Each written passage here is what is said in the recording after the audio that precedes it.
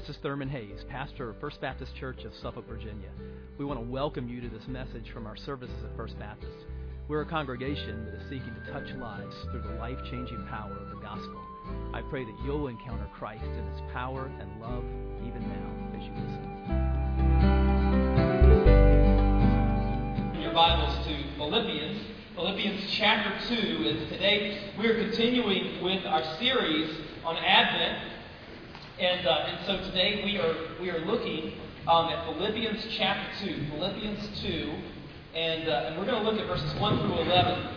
This text is one of those great Christmas texts, as during this series we're looking at the incarnation. We're looking at what it meant for God to become a human being, for Jesus to make that journey from heaven to earth. And I'm calling this message From Glory to Glory, because it begins in glory as Jesus enjoys His pre-incarnate glory with the Father before the foundation of the world, humbles Himself, empties Himself, becomes a human being, and once again is exalted to glory. So from glory to glory. Just one of the great texts of Christmas. Philippians 2, and let's look this morning at verses 1 through 11. Paul is the author of Philippians, and he says, "So if there is any encouragement in Christ, any comfort from love, any participation in the Spirit, any affection and sympathy, complete my joy by being of the same mind, having the same love, being of full accord and of one mind, do nothing from selfish ambition or conceit, but in humility count others more significant than yourselves. Let each of you look not only to his own interest, but also to the interests of others. Have this mind among yourselves, which is yours in Christ Jesus, who, though He was in the form of God, did not count equality with God a thing to be grasped, but emptied Himself, taking the form of a servant, being born in the likeness of men, and being found in human form, He humbled Himself by becoming obedient to the point of death, even death on a cross. Therefore God has highly exalted Him and bestowed on Him the name that is above every name, so that at the name of Jesus every knee shall bow in heaven and on earth and under the earth, and every tongue confess that Jesus Christ is Lord, to the glory of God the Father." And so, Father, we pray that You would take this majestic text about Christ, the nature of Christ, what He did in becoming human for us as we celebrate Christmas, that You would take it and help us to understand it. And as we're going to see in this text, this was written for a very practical purpose. And so we pray that You might help us to apply this in our lives and our relationships and our families and where we work and where we go to school and in our community and in our church. We pray that You would help us to put it into our living by Your Spirit. We pray in Jesus' name. Over the past few weeks, our nation, as you know, has seen a great deal of racial strife. And in the midst of all of this, many people hearken back to 1992 and those terrible riots in Los Angeles. And the words of Rodney King, who when the cameras came before him in 1992, as the riots raged in Los Angeles, made the statement, "Can't we all just get along?" And Rodney King really was voicing sort of a frustration and a puzzle. And the puzzle is this: we as human beings are made for relationships, and yet we find relationships so difficult. Not just relationships among races, but relationships among nations, or relationships in the Congress, as we've seen recently, relationships in communities, relationships in places where we work, relationships in families. And even relationships in churches, because churches are made up of people, and people are sinners. And really lurking behind this particular text in Philippians, which has this soaring theology, was a very practical issue that the Apostle Paul was dealing with in that church. And it's implicit here in chapter 2, but in chapter 4 it becomes very explicit. He says in Philippians 4:2, I entreat Euodia and I entreat Syntyche to agree in the Lord.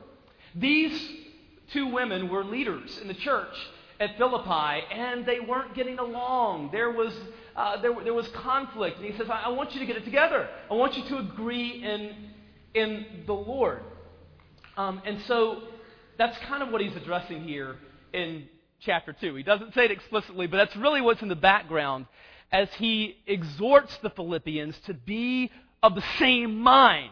And the reason he's saying that is because they weren't all of the same mind at that point. And so this text, which is really just one of the greatest texts about the nature of Christ and the incarnation, has a very practical application about relationships and humility and about unity in relationships. So let's look at three things this morning. We're going to see the sickness, and then we're going to see a picture of health, what health looks like, and then we're going to see the cure, which is looking to Jesus, adopting his mindset. Let's first of all see the sickness. You know, when people are having problems in relationship, they usually look in the wrong place for solutions.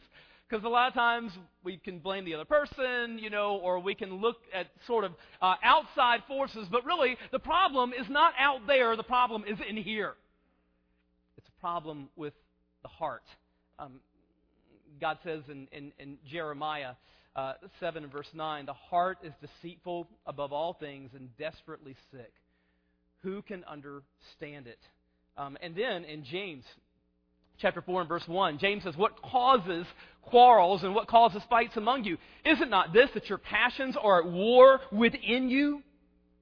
The problem is in the heart. And so Paul here in verse 3 gets right to the heart of the problem. He says in verse 3, do nothing from selfish ambition or conceit, but in humility count others more significant than yourselves. Now, the word that he uses here for conceit, the Greek word is a combination. It's a combination word of, it's kenodoxia is the word. Okay, the first part of that word, keno, means empty. And then doxa, which is where we get the word doxology, that means glory. Okay, so kenodoxia, empty glory. In other words, we have this glory hunger in our lives. It's part of our fallen nature. Is this longing for honor, this longing for glory, this hunger to be for honor and respect and to be applauded and acclaimed by others. Okay, that's pride. That's conceit. We've got this glory hunger, this yearning for glory. How do we spot that? And that causes all kinds of problems in relationships. How do we spot it? How do we detect it in our own lives? Because it can be very subtle.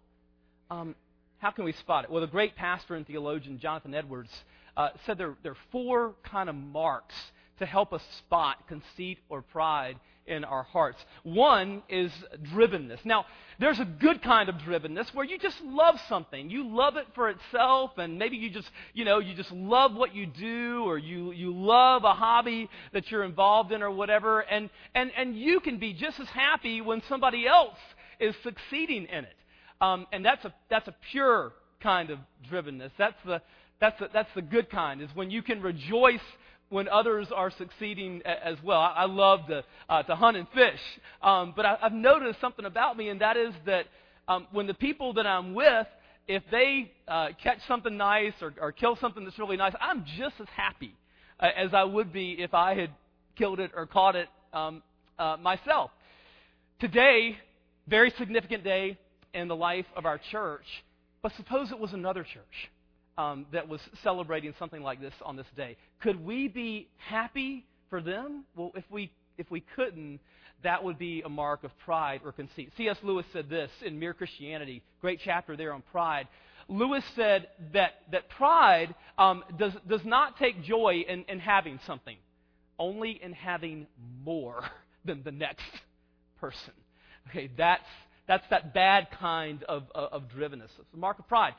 Scornfulness is another indication of pride or conceit. Putting others down, ridiculing others. Why would we feel the need to do that? It's because we feel insecure about ourselves. It's so that we can prop ourselves up.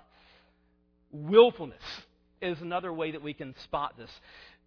Do you have a hard time admitting when you're wrong? Is it difficult for you to take advice or correction? Do you have a tendency to always think that you're right? Okay, this is a way that we can spot pride or conceit in our hearts, that kind of willfulness. And then self-consciousness.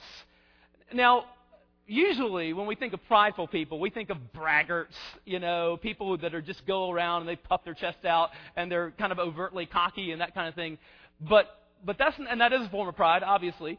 But if we're like extremely shy and insecure and just don't want to be seen and everything, that too is a mark of pride, because it's all about us. That desire not to be seen and to be is also kind of it's a self-focus. See, here's the thing. To some degree, all of us have this. All of us deal with pride and conceit because it's just part of the fall. It's part of our brokenness. It's because of the effects of sin that have entered the world. So we all deal with this sickness to one degree or another. But then, in verses 2 through 4, Paul gives us a picture of health. In verses 2 through 4, he paints this beautiful vision of what relationships could be and should be. Let's look at verses 2 through 4, this vision, this picture of health. He says, complete my joy by being of the same mind, having the same love, being of full accord and of one mind. Do nothing from selfish ambition or conceit, but in humility count others more significant than yourselves. Let each of you look not only to his own interests, but also to the interests of others. Wow. Is this not the kind of community that we want to live in? Is this not the kind of place that we would want to work, where people relate to each other, or the kind of place we want to go to school, or just the kind of family we want to live in, or church family that we want to be a part of? And it would be like heaven on earth. And that really points us to the cure, because he says the way that we move toward this vision that we see in verses 2 through 4, which is kind of this picture of heaven on earth, the way that we move toward that picture is by looking to the one who came from heaven to earth, the Lord Jesus. And so beginning in verse 5, he gives us this majestic portrait of Christ. The cure for this sickness is looking to Jesus. So Paul says in verse 5, have this mind among yourselves, which is yours in Christ Jesus. The cure is adopting the mindset of Christ. So what do we learn about Christ in verses 6 through 11? Well, first of all, we see that as God, he emptied himself. Verses 6 and 7. Who, though he was in the form of God, did not count equality with God a thing to be grasped, but emptied himself by taking the form of a servant, being born in the likeness of men. Now, when Paul says here that Jesus took the though he was in the form of God, he is not saying there that Jesus was sort of like God, but not really God. That's not what he's saying. He's saying the opposite of that, in fact. Because the word here for form, when he says that Jesus was in the form of God, you know what it means? It means that Jesus was in his very nature God. He revealed who God was in his very nature. Jesus was in very nature God. And then in verse 7, when he says that Jesus emptied himself, he does not mean that he emptied himself of his divinity. He does not mean that Jesus stopped being God for a while when he became a human being. He didn't empty himself of his divinity. He emptied himself of his glory. That pre-incarnate glory that he had enjoyed with the Father from before the foundation of the world. He emptied himself of that, as we heard earlier in that beautiful song, Humble King. He gave up his glory. He emptied himself of that glory, not his divinity, but much of his pre-incarnate glory. He emptied himself of that. Now listen, this is really cool. But in verse 3, remember we talked about conceit, and we talked about that word kenodoxia. Okay, so the first part of that keno means empty. Paul uses the same word here in verse 7 when he talks about what Jesus did for us.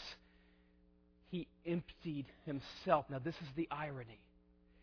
The irony is that we try to fill ourselves up. We seek glory. We hunger for that glory and that honor and respect and acclaim and all of that. And we try to fill ourselves up with that, and we end up empty.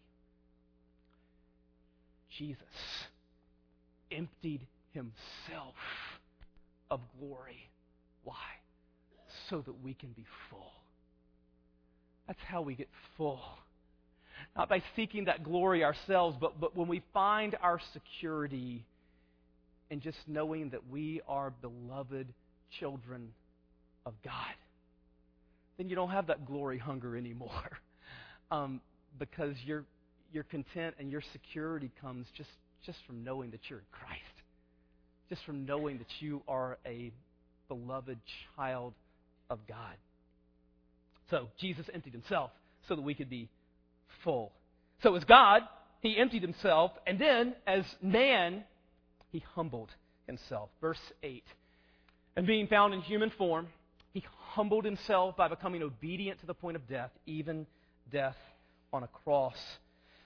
His humility began with the very circumstances of his birth, carried on throughout his earthly life, and was ultimately seen in the way that he died. Jesus was born to a poor couple so lacking in power and influence and connections that they couldn't even find a room for this young pregnant girl to give birth.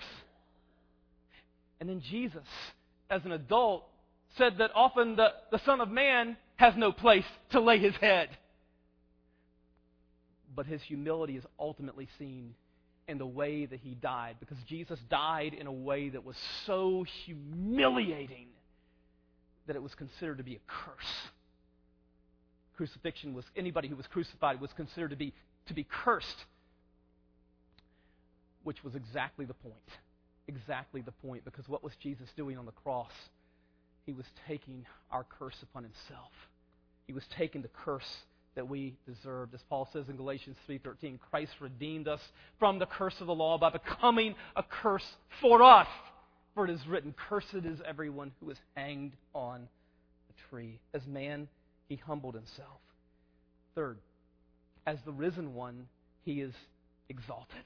Verses 9 through 11. Therefore, God has highly exalted him and bestowed on him the name that is above every name, so that at the name of Jesus every knee shall bow, in heaven and on earth and under the earth, and every tongue confess that Jesus Christ is Lord, to the glory of God the Father. Now notice the shift in language here, because it says that Jesus emptied himself. Jesus humbled himself. It's Jesus taking that initiative. He humbles himself. He empties himself. But now we see a shift, and it's the Father who exalts him. And this is so important for us to see, because our tendency is to exalt ourselves. Our tendency is to prop ourselves up. But Jesus shows us by his life and tells us in his words that the way up is down. As Jesus says in Luke 14:11, for everyone who exalts himself will be humbled, and he who humbles himself will be exalted. There's a story about a young man who was going to climb a mountain located adjacent to a town, a rural part of Britain. And so he goes into the town. He's talking to these townspeople and everything, tells them he's going to climb the mountain that day. And the townspeople say, okay, but just be prepared, okay? It's harder than you think. I mean, you need lots of provisions. Take lots of provisions with you. You really need to make some preparations. The weather's worse than you think, all that. He's cocksure of himself. He blows off the townspeople, and doesn't listen to them. And he goes out just so sure of himself, starts at the mountain. A couple hours later, he kind of slunk back into the town, very, very meekly. And he hadn't even made it halfway up the mountain. And the townspeople saw what had happened. Old lady said to him, she said, young man, if you had gone up the way that you came down, you would have come down the way that you went up. Everyone who exalts himself will be humble, but he who humbles himself will be exalted. Now that brings us to some applications from this text. I want us to see 3 of them this morning. One thing that we get from this text is to seek God's glory, not yours. A day like today in the life of our church could be a temptation for us to be puffed up. About something that we've done, something that we have achieved. Kind of like the people who built the Tower of Babel. They build this tower, and what do they say? They stated explicitly what their motivation was in building it. They said, let us make what? Let us make a name for ourselves. That's not our purpose in this renovation, okay? Our purpose is not to make a name for ourselves. Our purpose is to put ourselves in a position as a church to be able to make more of the name of Jesus. Not to us, O Lord, not to us, but to your name give glory. See God's glory, not yours. Here's something else. Another application from this text. Always be aware that something bigger than you is at stake. This section on unity really does not begin in chapter 2. In the original Greek Bible, there are no chapter divisions or anything like that. This section really begins in chapter 1 and verse 27.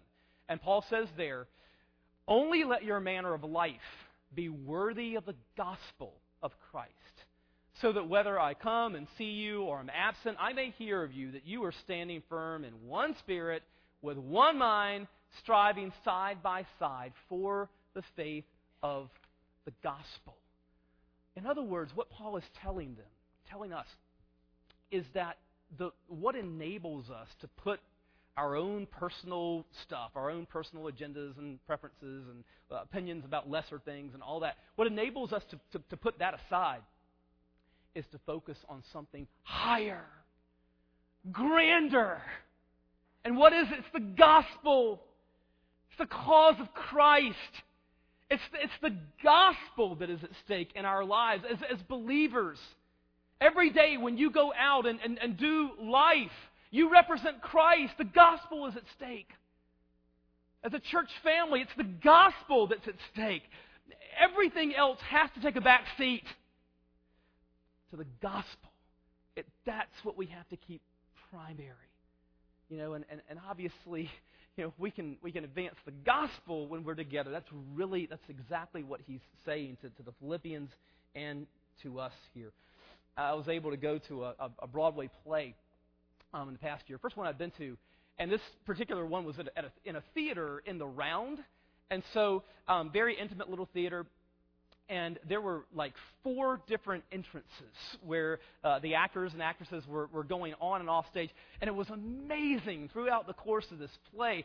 I mean, it was just like this swirl of activity that was going back and forth. Actors going in and out constantly and just showing up at just the perfect time. And it was like all the cogs and parts of this finely tuned machine were just working together in harmony. Imagine if one of the actors had said, well, you know what? I'm not going to pursue the script. I'm going to depart from that today. I'm going to pursue my own agenda here. I mean, the whole thing would have fallen apart. It worked because everybody was working together on this grand vision, on the whole, and that's what Paul is saying here. Our vision, our whole, what binds us together is the gospel. The gospel. Something bigger than you is at stake. Something bigger than personal issues or opinions or anything else is at stake in our lives as believers, in our lives as a church. That's the advance of the gospel of Christ. Always be aware of that. Third application from this text. The key to humility and the unity that comes from it, is to take our eyes off of ourselves and put them on Christ. And this text tells us who He is. When we take our eyes off of us and we put them on Jesus, who do we see? We see a God who doesn't use His power and glory to His advantage. He doesn't grasp or cling to it. What does He do? He lays it aside. He humbles Himself. He empties Himself. Why? It's for us. It's looking not to His interest, His own self-protection, His own comfort. He's laying all of that aside to be born as a human being, the most humble circumstances imaginable, to live His life as a servant, and then to die the most humiliating kind of death. I mean, it boggles the mind. Why, Jesus? For us. For us. It was all for us. It was all for our rescue. Time magazine, just in this latest issue, named their annual Person of the Year. And sometimes my mind is boggled by Time's selection as their Person of the Year, but not this year. I think they made a great choice this year. Their selection this year as Person of the Year was actually not just one person, it was a group of persons, the Ebola fighters. And Time went on to state in the article about why they selected these men and women to be their Person of the Year: for tireless acts of courage and mercy, for buying the world time to strengthen its defenses, for the risk they took and the lives they saved. The Ebola fighters are Time's 2014 Person of the Year. And the article went on to name some of these men and women by name, and most of them were not only evangelical Christians, but they're missionaries. They're people who were in these countries before Ebola ever showed up. And they'll be in these countries after the press has left. Why would people do that? I mean, why would anybody leave America, the comforts and security of America, to go and live their lives in impoverished, dangerous, disease-ridden parts of the world? Why? Some commentators asked that question when some of these people began to get Ebola themselves. Namely Ann Coulter, who said they should have stayed home. Don't go to places like that. Stay in America. I wonder if she would say that if she had been born in one of those countries. I wonder if she'd say that if she was sick. The point of this text is that we were sick, every one of us. Not only sick, but dying. And God loved us so much that He left the glory of heaven, came to this dark, dangerous, disease-ridden planet. And not only that, Jesus took our sickness upon Himself so that we can be healed. Took our death upon Himself so that we could live. Rose from the dead so that there could be a death of death for those who trust Him.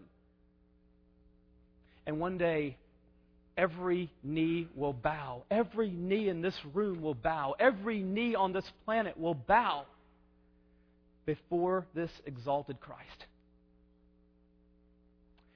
And that will either be the greatest moment of your life if you've trusted Him as your Savior on this earth, because you're going to be bowing before your Savior, or it will be the worst moment of your life because you're going to be bowing before your Judge. Christ invites you to know Him as Savior if you don't already. That can be the greatest moment of your life. Let's pray together. Father, I pray for anyone here today who is without that saving relationship with Christ. I pray that your Spirit would move in their hearts today to turn to Jesus in repentance and faith, to turn from trying to do life apart from Him and to turn to Him in trust in His finished work on their behalf.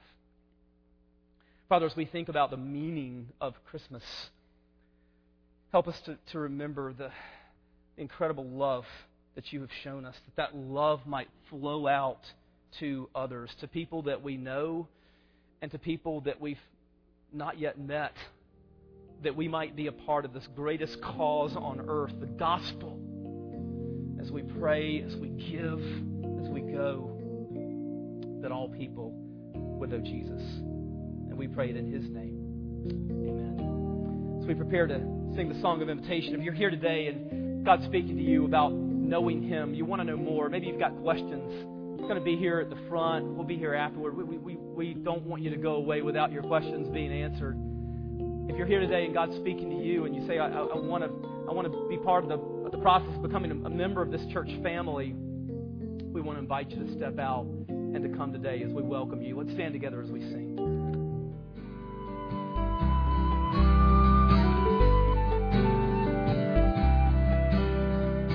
I hope you've been blessed by this message. Christ is the answer for every need, now and for all eternity. As someone once said, Jesus plus nothing equals everything, and everything minus Jesus equals nothing. Have you trusted in Jesus as your Savior? If not, why not now? His arms are open wide to receive you. It may help to pray a prayer like this. Father, I know that you are holy and that I have sinned and fallen short of your glory. I know that you are a righteous God who must punish sin, but I believe that your Son Jesus took my punishment for me, died in my place, and rose from the dead so that I could have eternal life. Right now, I turn to Jesus and trust in His finished work for me. In His name I pray. Amen. You know, the Bible says this in John 1:12. To all who did receive Him, who believed in His name, He gave the right to become children of God. And that means that if you've received Christ, God has adopted you as His beloved child, His very own son or daughter. Just imagine it. Almighty God, the Lord of this universe, the one who possesses all authority in heaven and earth, is now your loving Father, and you are His child. You say, I love Him. How can I honor God with the rest of my life? Well, when you love someone, you want to spend time with them. We get to know God through His Word, through prayer, and through His people. I would encourage you to pick up a copy of the Bible and begin to read it. Begin to pour out your heart to Him in prayer. And find a church family where the Bible is preached, where Christ is exalted, and where His love is flowing. If you're local, I want to invite you to the church I pastor, First Baptist Church of Suffolk, Virginia. I'd love to meet you and help you in your Christian journey. I would love to connect you to some other people who love the Lord and who would love you too. Come to one of our services. We worship at 8:30 and 11 on Sunday mornings. Be sure to speak to me before or after the service. Maybe you live outside our area. I'd love for you to write me. My email is pastor@fbcsuffolk.org. Tell me what God is doing in your life. If you have spiritual questions I could help you with, please let me know. We're on this journey together.